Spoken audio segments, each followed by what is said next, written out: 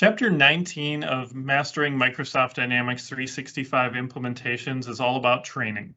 So getting the right training plan in place for all of your different end users of the system is really important. So we talk about the different types of training.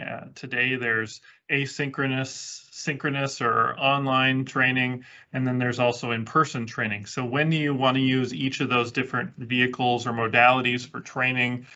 And then how do you customize that training program to those particular users?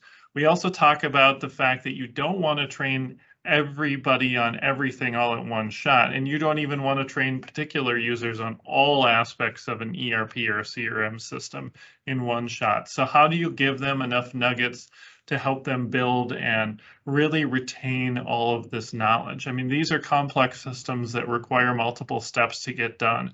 So it's not something that you can just hand over to somebody and hope that they're going to get it.